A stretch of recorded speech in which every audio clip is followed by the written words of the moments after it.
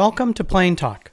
Plane Talk has a new podcast every 2 weeks with up-to-date information about aviation technologies for general and business aviation. From home to cockpit to boardroom to personal tech, Plane Talk provides informative information for pilots, industry insiders, and aviation enthusiasts alike. My name is Phil Lightstone. I'm a general aviation pilot with over 1,900 hours in my logbook, flying almost every week with over 30 years experience in the technology and aviation industries.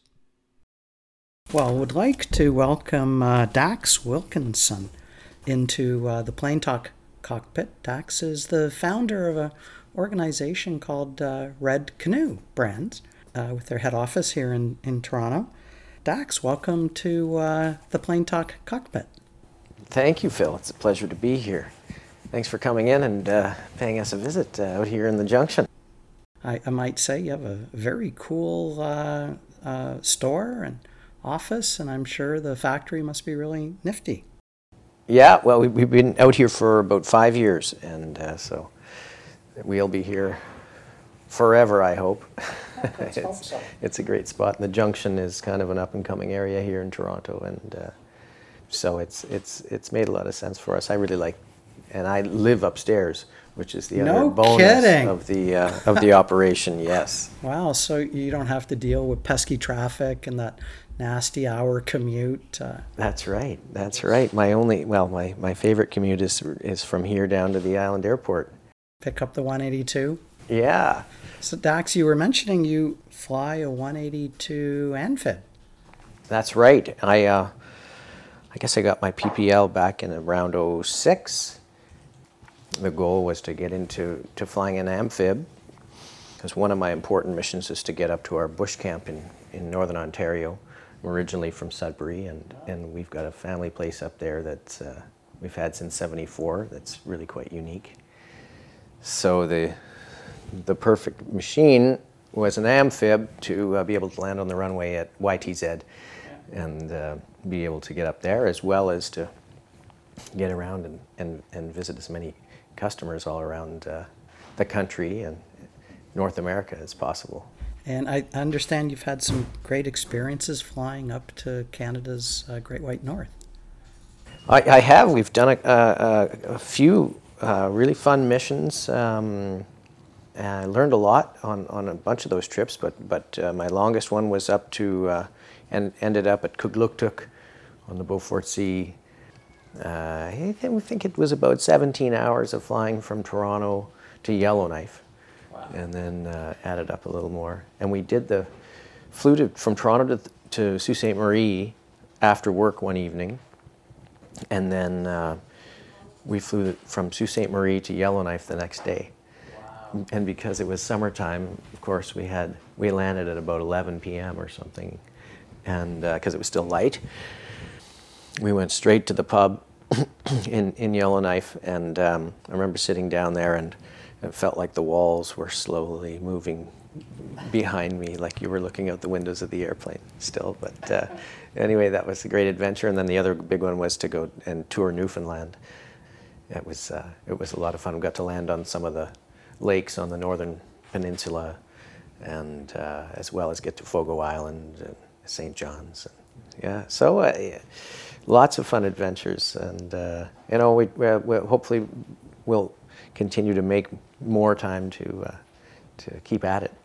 Well, you must have some very interesting fishing stories with being able to pop into any lake that you want, set the 182 down, pull out the rod. Yeah, it's you really do need a boat. It's tough fishing off the float, but other people would probably disagree with me. But so I'm working on figuring out how the airplane will handle a folding boat now, and I've got a little one-horse, super light little outboard engine that goes on the back of it. So far, we've been able to land in little lakes where there's little boats cached. We've been able to fish a little bit, but at our bush camp in the North Channel of Lake Huron, the fishing is actually really good. So we get a bit spoiled there and have a spot where we can go out and get nice pickerel and bass and pike virtually every day. So One of my favorites spots is to hop into to Killarney and Herbert's Fish, Right. which I understand they catch the fish that morning or the day before. It's absolutely fresh, not frozen, and completely delicious. right, and you can land at the airport in Killarney. It's a lot of fun to land in the channel there, and with the amphib you can roll up the ramp and park it in front of the mountain lodge there. Must be an idyllic picture. Yeah, I've taken lots of those pictures. And then you can also pull up in front of the LCBO, which has a nice gas dock. And we're not talking about drinking and flying.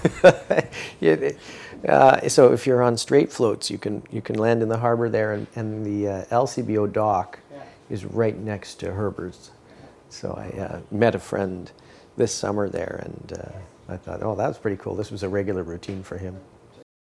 Pulls up, stocks up on Molson X, takes it back to the fishing camp. That's right. Have some takeout fish and chips, bring it back for the boys. So what's the biggest fish you've caught? The biggest fish I caught, well, we... This big. Yeah, I can't even hold my arms out like that. No, we caught some big trout when we were up in the Northwest Territories, but really it's the quality over the quantity I'm always going for. It's the perfect sized speckled trout or walleye that we catch up in the North Channel. So you mentioned that you got your PPL in 2006. How did you catch the flying bug? Well, I grew up in Sudbury in Northern Ontario, and of course up there a lot of our friends happened to live on lakes and would have a float plane at their dock in front of their house. So we got to fly around with friends quite a lot when we were kids, and then at our bush camp, people would pop in with their float planes regularly, and so I would always, be keen to get into the right seat and get my hands on the yoke, and from the time I was probably 5 or 6 years old. And then my family moved to Toronto when I was about 16, and so the access to our bush camp was quite limited, because at that time it was probably close to a 7-hour drive to get up there.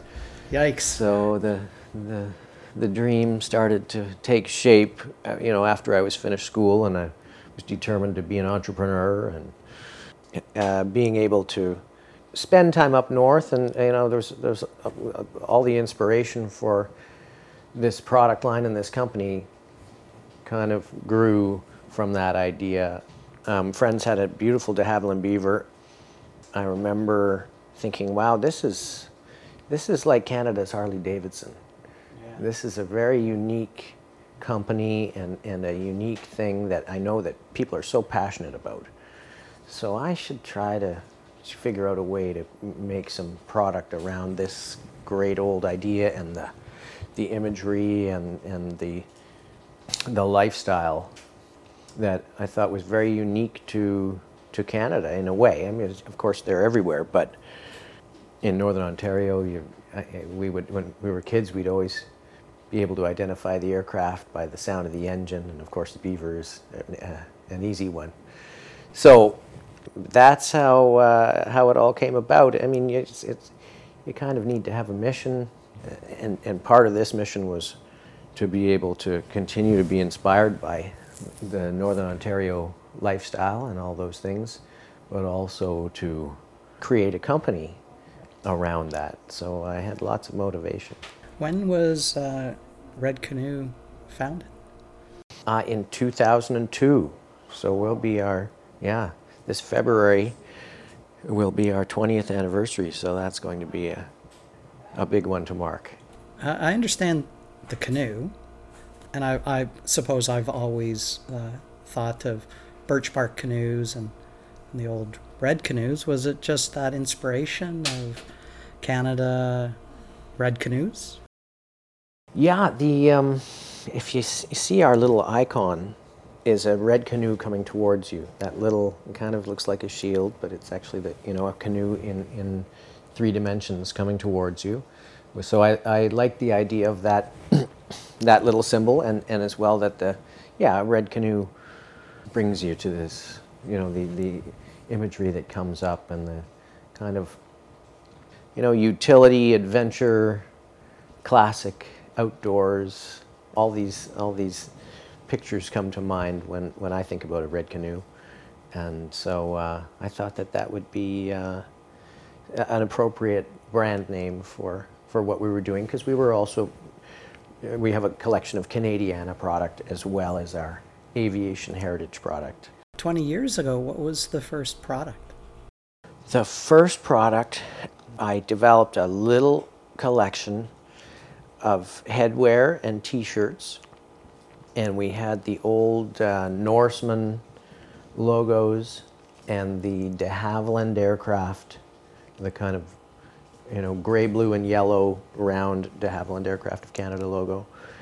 And we put together some inventory, and my little brother and I drove up to Red Lake for the Norseman Festival. And we set up a little booth up there and had a wonderful weekend. It was just a blast.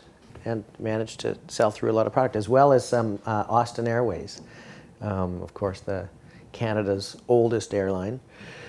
They had a base in Sudbury. And so I just thought that, all of these, again, old stories were things that northern aviation enthusiasts would be interested in. And then we dropped some samples off at the Bushplane Museum in the Sioux on the way back, and started to open up some retail partners to start to sell to. So that was the start of it. So did it just organically, excuse the pun, take off?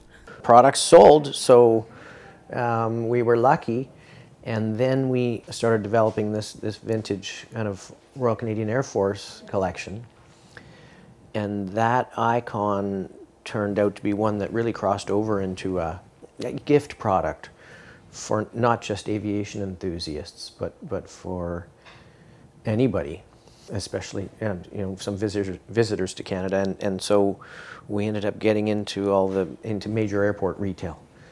That, as well as the CN Tower, and we got these places move a lot of product, and so we were very lucky to connect with some of the people that ran these organizations, and who got the idea and tried it out, and luckily it worked. So the proof's in the pudding when you get something in a place like that and it sells. It's a constant stream of new eyeballs going through those locations, like the major airports or the CN Tower, or the Smithsonian, as you mentioned.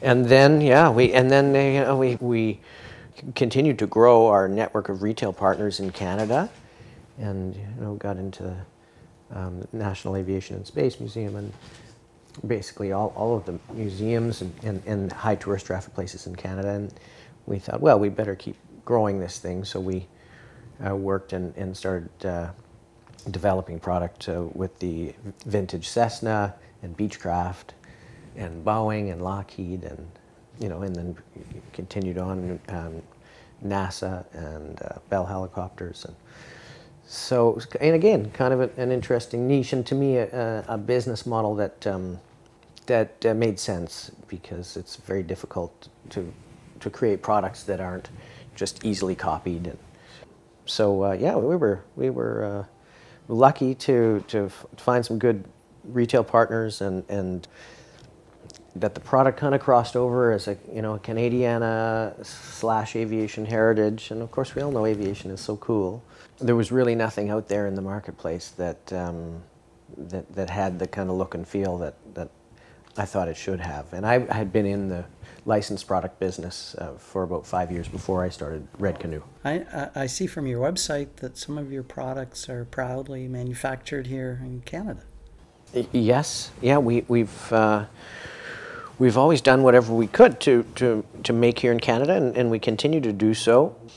It's a balancing act as well, where product is more expensive, of course, to produce, but it's great to have local suppliers who can react quickly. the customers at the end of the day have been willing to pay more for what we're producing, and so we've managed to stay in balance there. And I suppose you had a really good crystal ball. COVID-19 over the last 19 months, global supply chain problems, your ability to manufacture in Canada, stock the shelves, have some semblance of meeting your customer demands and appetites. Sure. Well, I mean, yeah, we were again very lucky, although our customers didn't have many demands over the last 19 months. But well, it's actually come roaring back in the last about 5 months, so that's been great. But 2019, of course, everybody was flying high, and business was at its high point, and we were long on inventory when COVID struck and everything shut down. So we've been able to, again, keep the balance and be able to work with the longer lead times for the products that we do develop offshore. So we've been lucky there, but it's yet to be seen how if everything will return to completely normal as far as supply chains go. But so far so good. Let's hope so. I mean, we are a consumer-driven economy, and certainly a lot of our behavior is ingrained around, especially with Amazon changing buyer behavior, buyer expectations, immediate gratification. I can have it on my doorstep in less than 24 hours. Never leave my den. Well, and I think people will always, they're going to visit aviation museums, and they're going to travel, and hopefully we can continue to grow the legions of new pilots out there and private pilots, and keep people excited about flying. And so that was part of it as well, was to come up with these products that would excite people about flying and allow them to, tell their story. If they're wearing a Cessna hat or something around, or they're going to flying school, or they're, and people go, oh, well, what, are you into flying? Or, so if people continue to be excited about flying, then I think we'll continue to be able to sell products. And of course, online retailing has become very important for us, as well as the wholesale business. But yeah, you're not going to keep me cooped up in the house. I'm going to get out there. And I can personally attest. My favorite stores are Pilot Shops. Banyan in Fort Lauderdale comes to mind. Always spend at least an hour in the store inside an aerospace museum to see all the kind of cool stuff that they have and what I would like. Myself personally, I enjoy collecting patches. Right. I have a bajillion Oh, patches in my collection. I'll have to show you my little collection here before you go. But that's been a fun thing too. I've had this great excuse to visit aviation museums all around the world, and we've managed to be able to sell our products to a lot of them. But it's also fun. That's a great way to get inspiration for new products. And I take it you go air DAX to the museums? Well, sometimes I haven't. Going to Seattle, I haven't done that one yet. That's a long run. But the museum flight, or like these, there's some great museums out there that have, developing the Boeing collection. They've got everything out there. Going to the Kennedy Space Center, and touring there, and the artifacts that they have in all these places are really inspirational, and so we get a lot of ideas from that. So what's on the horizon for Red Canoe? Well, we're just going to continue, growing our network of retail partners around the world. We hope to be in every major and maybe not even so major aviation museum in the world. We've been developing a lot of product for the UK market. We haven't cracked, the RAF museums, and there's a lot of great museums over there. So we're developing more product to get in there. At the same time, to piggyback on that, I've developed a whole Land Rover heritage product line. So a little bit away from aviation, but at the same time, they provided vehicles for the Royal Air Force and different things like that. So it's just, again, another kind of iconic lifestyle kind of brand that, anyway, I just see a lot of potential in that market and beyond. So probably a lot more travel. We've been a little cooped up over COVID, and so time to get out there and find some new inspiration and find some great new customers and keep growing. Awesome. So Dax, any final words for the Plain Talk audience? Wow. Well, we're looking forward to kind of getting back to normal and having a great holiday season here. A lot of people are kind of getting thin on inventory because of, again, supply chain issues and all of that. We encourage everyone to pay us a visit, see the new products. We've got, all kinds of great new things that we've come out with in the last year that we didn't even produce a catalog last year, so the stuff's a little bit under the radar. I encourage everyone to, be adventurous and keep flying and keep pushing their limits and learning more. I think that's been the really fun part for me over this time. And every time you get out, you learn something else. And so I hope that everybody stays excited and gets lots of hours up in the sky. Oh, absolutely. Well, Dax, thank you so much for being in the Plain Talk cockpit. Thanks a lot, Phil. It was fun. You can find Red Canoe products at www.redcanoebrands.com or at your favorite pilot shops and aviation museums, or at their 2 fixed base retail operations in Toronto's historic Distillery District and Toronto Junction. Thanks for listening to this episode of Plain Talk. If you have any ideas for a future Plain Talk episode, please go to the Contact Us page at plaintalk.ca and send in your idea. Don't forget to like us at plaintalk.ca, our Facebook and LinkedIn pages, and this podcast. And never stop living the dream.